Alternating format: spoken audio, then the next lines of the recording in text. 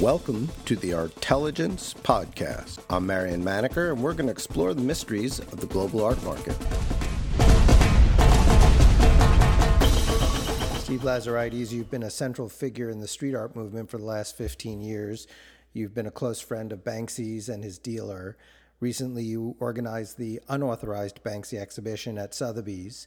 Thank you for taking the time to meet with me. No worries. A good way to spend the morning. First, wanted to ask about the rash of works that have been taken off of walls and put up for sale and the outrage that this has caused. Can you give me some perspective from the artist point of view? But that thing, I've been saying something, that thing about taking something off the wall. One, it's not fair. But it's not fair on lots of levels, but one, certainly for the artist, to never design that piece of work to be taken off the street and put under scrutiny in a gallery or a museum or someone's private home. Like these guys, when they're on the street, they're still, no matter how much money they're making, how successful they've become, most of what they're doing out on the street is illegal.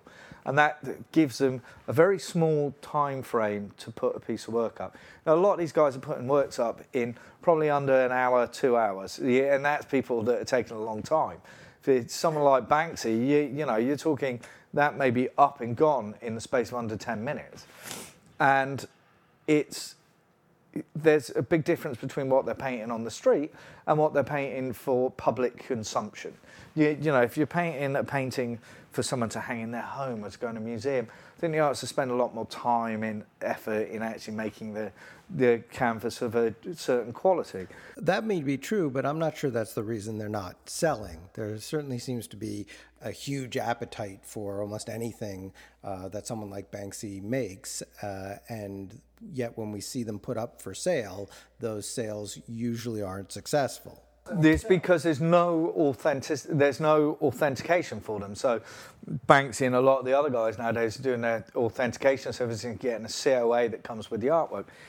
Banksy's work is not hard to replicate. My mum could do it. You could take it, you can make a stencil of it, you could go and make it. Now, maybe in the here and now, it's not such a problem. Yeah, I know the guys that have been doing it and been trying to sell it have not been able to sell these pieces particularly well.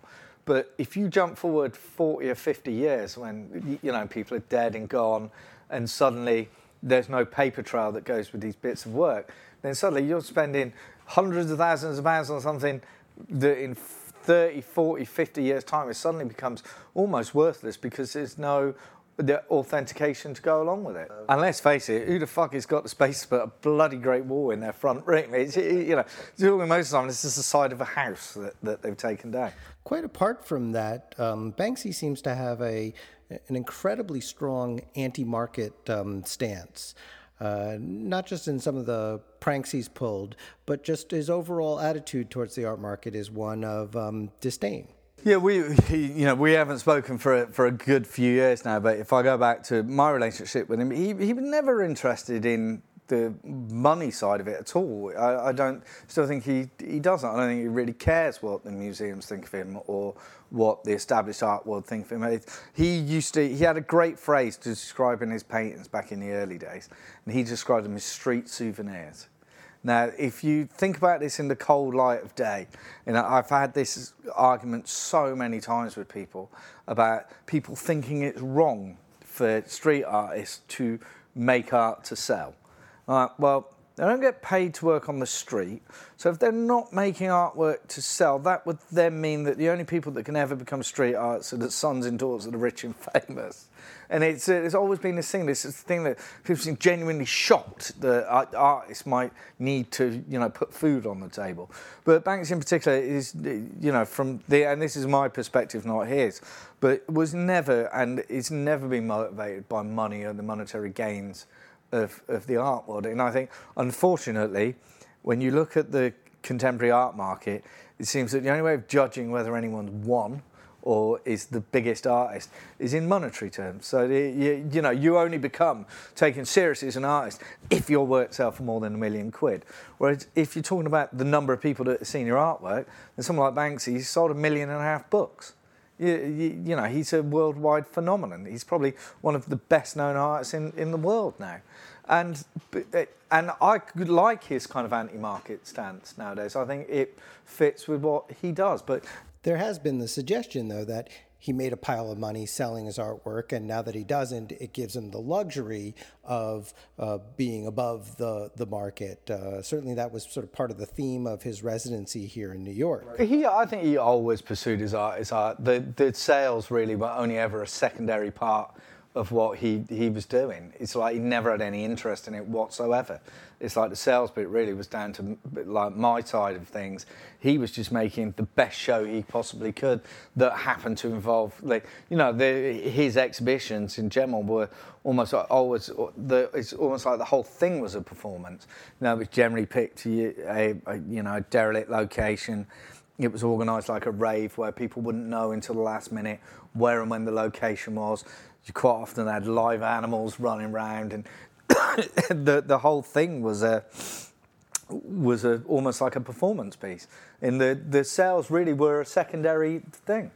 Talk about that performance aspect, because it certainly seems he is a master of publicity. I mean, he came to New York where very few people knew who he was. Maybe he was a cult figure. Maybe certain people were obsessed with him. And he left after a month on his name on everyone's lips. I mean, that's a talent that he has. But I don't think any of this was ever engineered. I don't think we ever sat there and kind of planned this out.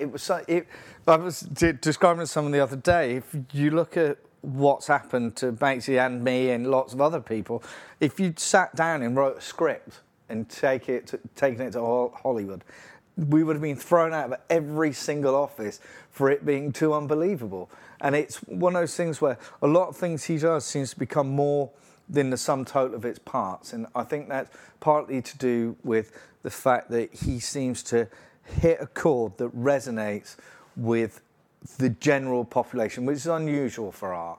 You know, most people feel intimidated by it and don't feel they can access it and feel stupid because they don't understand it and everything else. Where Banksy seemed to resonate with everyone from like a 5-year-old child to a 7-year-old billionaire art collector. And it's like, and I think that's what happens. And you know, the news and journalists are generally pretty lazy. You do something that has a good visual effect with a little bit of a story and a little bit of politics in it, and suddenly you have an interesting story for people to run. And you touched on it as well. The advent of the internet is something that's helped this whole movement move along, because suddenly you weren't relying on traditional galleries to show your work. Suddenly you had a gallery that was open 365 days a year, 7 days a week, 24 hours a day, across most of the free world, where someone like Blue, who's another street artist who did a video called Mutu, that was on YouTube, it's probably now had like 12 million hits. And it's like, what gallery in the world could give someone that kind of exposure? I think these guys have, and if you look traditionally back into what graffiti artists always did, it was always about, most of it was done so that they could get a photo, because they knew that the piece would only last a very short period of time. So the internet's just become an extrapolation of that in things like Instagram and Twitter and YouTube, mean that these guys can get what they're doing out to a vastly bigger market than they ever did before. That's great, but that doesn't bring in any money. And as you said, these guys need to earn a living. What are they doing to make money? Well, they've been doing lots of different things over the years. I have a shelf full of books here where, a lot of these guys are self-publishing books. They're making screen prints, which is where a lot of us started from. For me, as well as running the gallery, we have like a big screen printing operation where we're producing, manufacturing and distributing prints for artists. In numbered series? In numbered series, yeah. And that's where Banksy started from. We started off flogging prints for like 35 quid out the back of my car. A signed print was 100 quid and we couldn't sell them for shit. No, everyone was like, I'm not paying an extra 65 quid for a signature. So these guys are making canvases, they're making prints, and it's become, quite a sophisticated system for them to sell things. And the thing is, these guys had always been selling to those big collectors, even going back to like 2003, 2004. A lot of very smart big collectors were buying it back then when it cost virtually nothing because they liked the imagery. So it was always going into the hands of those big collectors. There's certainly ones that were much more forward thinking, and it's going to sound bad, but the people that were buying stuff purely because they liked it. And those were the guys that were getting in early. You know, I have a great story about Damien, because Damien's been a big supporter of ours for many, many years. And it took him 4 or 5 phone calls of me keep putting the phone down, because I just thought it was a spoof call. And, you know, there were lots of big collectors. And the funny thing for me is, certainly on the commerce side of it and seeing everything at Sotheby's, is I'd sold all of these canvases at the very beginning. Now, in the beginning, the price points were $49.99, $99.99, and $129.99. There's large swathes of that show that at some point have been thrown in the back of my old Mark II Ford Escort that cost me, 150 quid. And I always used to think it was great if I could drive it to the scrapyard rather than it being towed. And now it's very strange for me to see how people revere in these canvases now.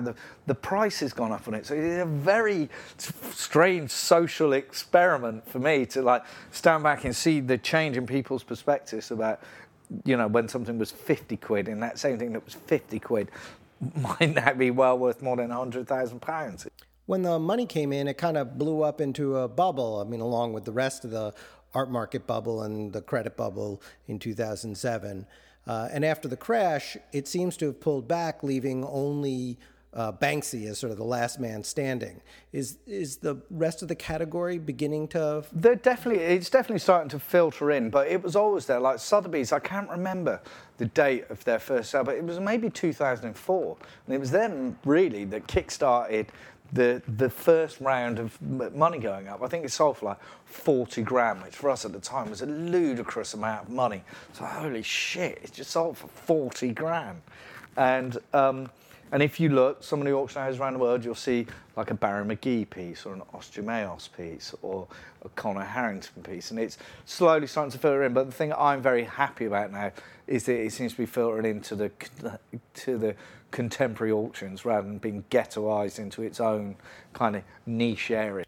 Which is what you say Bonhams did. Well, Bonhams almost ruined it by doing a specific auction that was dedicated to street art. Now the thing is that there's a finite amount of works that really deserve to be at auction. And then to create a whole new category for something, it was like the new gold rush where everybody was on. This is going back to kind of in the run up to 2007. And basically it just meant that there was a ton of shit artists that should have never been allowed to pick up a paintbrush, in my opinion, let alone go to auction. They were suddenly going into auction, so you'd have some genuinely good artists shown alongside some truly, truly awful artists. And I think that's the thing that, the disparity in quality that was happening at the time, and everyone was jumping on it hoping that they'd hit the next Banksy. And I think what's happened since 2007 is it shook out a lot of the people that weren't good enough. And it, not just artists, but galleries and everything else. Because, it suddenly went from there being maybe 2 or 3 of us worldwide that were doing this, suddenly having a plethora of street art galleries all over the world happening. It did drop off for a while. Since then, it's become a less flashy market, but it seems maybe a steadier one. So, yeah, the market seems to be, it's a very steady, growing market now. It's become much more sustainable than it was in the run-up to 2007. Even back then, we knew it was just this bubble that was just blowing and blowing and blowing. And I think even without the financial crisis, I think at some point it would have kind of rectified itself.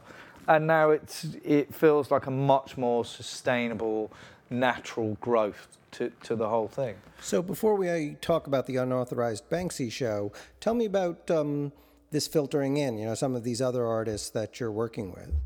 Yeah, it's like someone like Conor Harrington that we've got a big show with in New York later on in the year. He's slowly risen from being an artist that started about 5 grand maybe 7 or 8 years ago, and this canvas is now going for £70,000-80,000. So these guys are starting commanding, it's a very quiet scene nowadays. It's like, most of, people like me are very much on the fringes of like the the real art world. They don't really bang on about how much stuff sells for. They don't really say who comes and buys stuff at the prices of canvases. But it's, these guys are starting to command very decent prices for their canvases. You can buy a lot of stuff for £70,000, £80,000. This is a guy that's not even mid-career. He's still a young artist. He's in his mid-30s. What I've seemed to have noticed is that there's been a knock-on effect from the super prices that are being achieved for, Old Masters and Warhols and Basquiat's. This is pricing out your average billionaires now getting priced out being able to buy stuff. I think this is having a knockdown effect. It's a bit, I liken it to the property market in London, where you've got, you had lots of oligarchs and people coming in and buying in Chelsea. So Chelsea used to be the Denzines of the rich, but people actually lived there. Now it's the Denzines of the insanely super rich and no one lives there. What's happened is that everyone that wanted to live in Chelsea has now gone a bit further out, and it's now had this knock-on effect right the way out where it's affecting prices from houses miles away. And I think that's starting to happen to us, where people are going, well, I really like that, but there's no way I can afford it. So it's starting to trickle down. But it can't be all about prices. I mean, this style of art, this type of art is very different from painting that you get in a lot of galleries, even contemporary painting.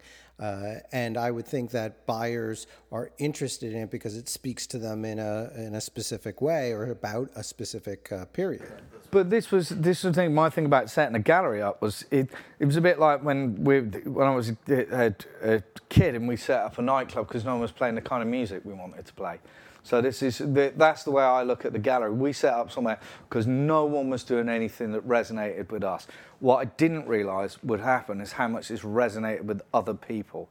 Well, that's sort of a perfect transition to the unauthorized Banksy exhibition. That Banksy certainly resonates with a very broad audience now, and you've put together this selling exhibition at Sotheby's, which would seem to be a contradiction, and yet it's been both very popular and one gets the sense very successful. Yeah, it's the unauthorized exhibition came out. I'd spent the last kind of 6 or 7 months looking for artwork. So originally I was going to do a show at the Manège in Moscow, and then this has been about a year of going back and forth in speaking to collectors, and as soon as I'd sold a lot of the works originally, in fact I sold quite a few of them, probably 3 or 4 times.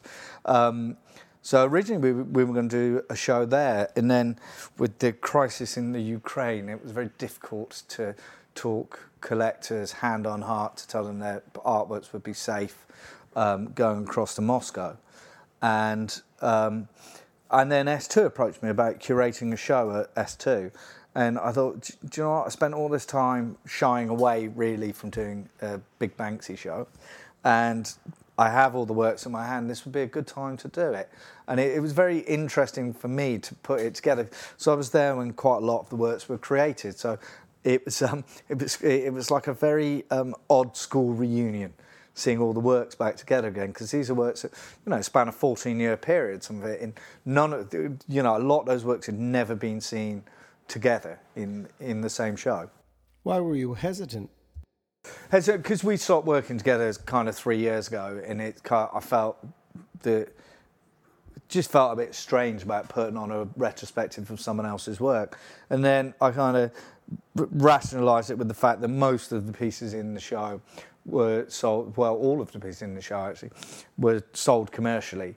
And it's, the client's right if they want to sell stuff. And it seemed like it would be a fun, interesting, double-edged sword in the fact that, you're taking it to the height of the commercial art world in a place that it really shouldn't be, a place that he doesn't belong in. I don't feel I really particularly belong either. And to take it there and provide a show that, one, was appealing to a group of collectors that we didn't necessarily already have, but also to create a show in some way that's really mainly about commerce that would appeal massively to the general public. So I was trying to explain to Sotheby's at the time, I think they're now starting to get the realisation that this would be an incredibly popular show. All right, guys, I don't think you really quite understand that you're likely to get thousands of people coming through the space. And so far, I think they've had almost 10,000 people through the show, and it's still got almost another 4 weeks to run. So I'd be surprised if they have like 20-odd thousand people through the space by the time the show's finished.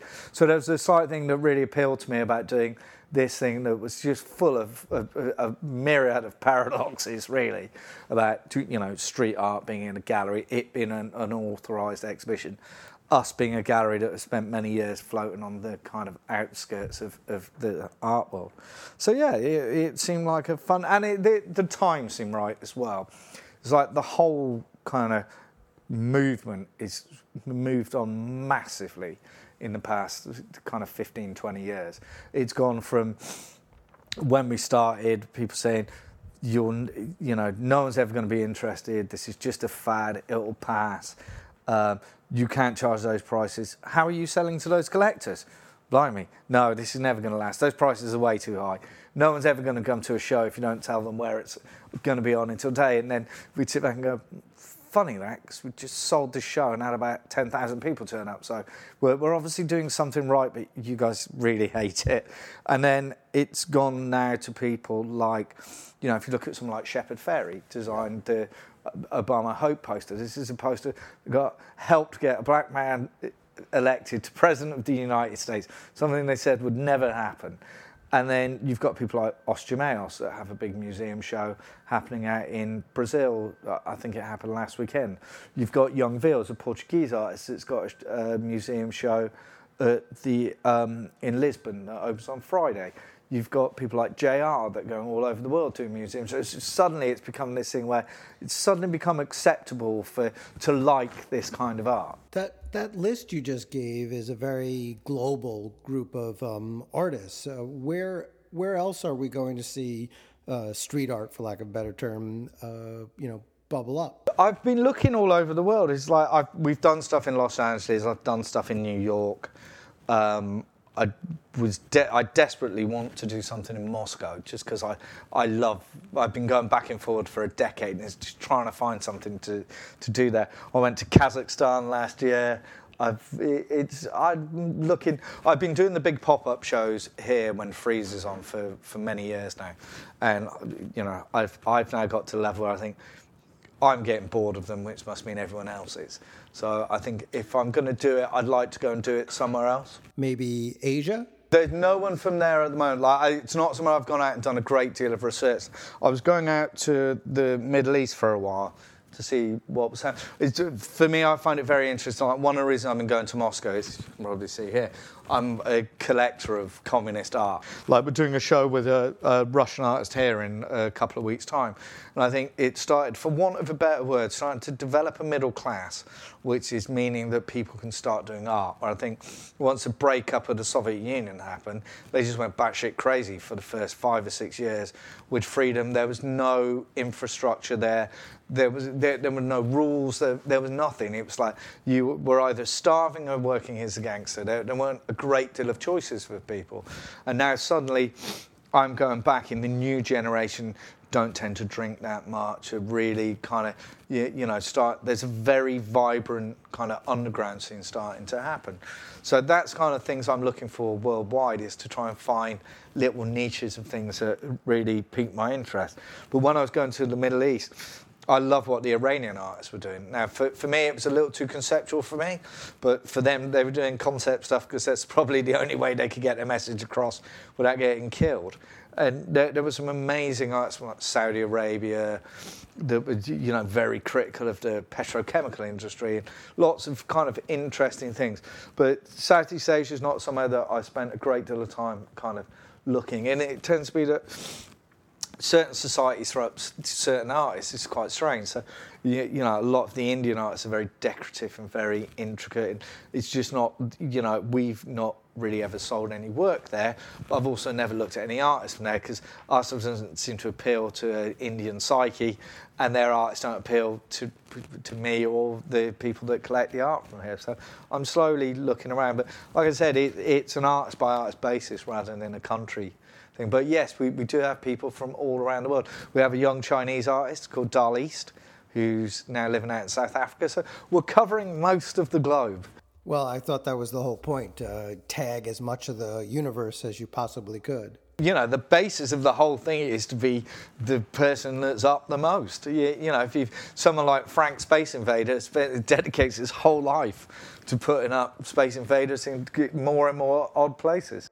Speaking of that old school style of graffiti art, whatever happened to that first generation of street artists, the graffiti guys from the 80s and 90s, the ones who spawned Keith Haring and Jean-Michel Basquiat, but, you know, were a vibrant scene all their own long before this scene? Some of them, a lot of them are still going. You know, people like Hayes, Days, Crash, they're all still working. Then you've got slightly Futura 2000. You've got people like Todd James that are still going. Like, these guys are still going. They've made good money out of what they're doing and just kept painting. They sell them out of the trunk of their car? Or they're doing, you know, for some reason the French are very, very loyal collectors to that scene. So, you know, someone like Art Curiel has always got an amazing auction every kind of 6 months of graffiti stuff, and that's one of the ones that I don't mind because it seems to be a celebration of stuff rather than an exploitation of stuff. So, you know, for me, I never thought in the world that I'd ever get to own a Don D. White canvas. I didn't think I'd ever be able to find one, and then something came up in auction there. So these guys are still doing very well, but I think what happened then was it was almost like what's happened here in 2007. I think we were saved by the financial crisis in that you had people like Haring and Basquiat that were blowing up, and then the New York art market jumped on it and started punting these guys out for hundreds of thousands of dollars, and then it was a very short-lived market that then collapsed. Yeah. And all these guys got burnt, and I think, you know, these guys truly got exploited by the art world, and it crashed the market very quickly. Whereas for us, it had been a slower build-up. You know, you had what was going on in the late 70s, early 80s. Then you had a bunch of artists in the kind of mid-80s, certainly the American guys as well, mid-80s, mid-90s, you had Stash and Futura and all these guys that were doing a lot of stuff with brands, so doing stuff with Nike and Adidas, and it was more of a kind of commercial angle to the work.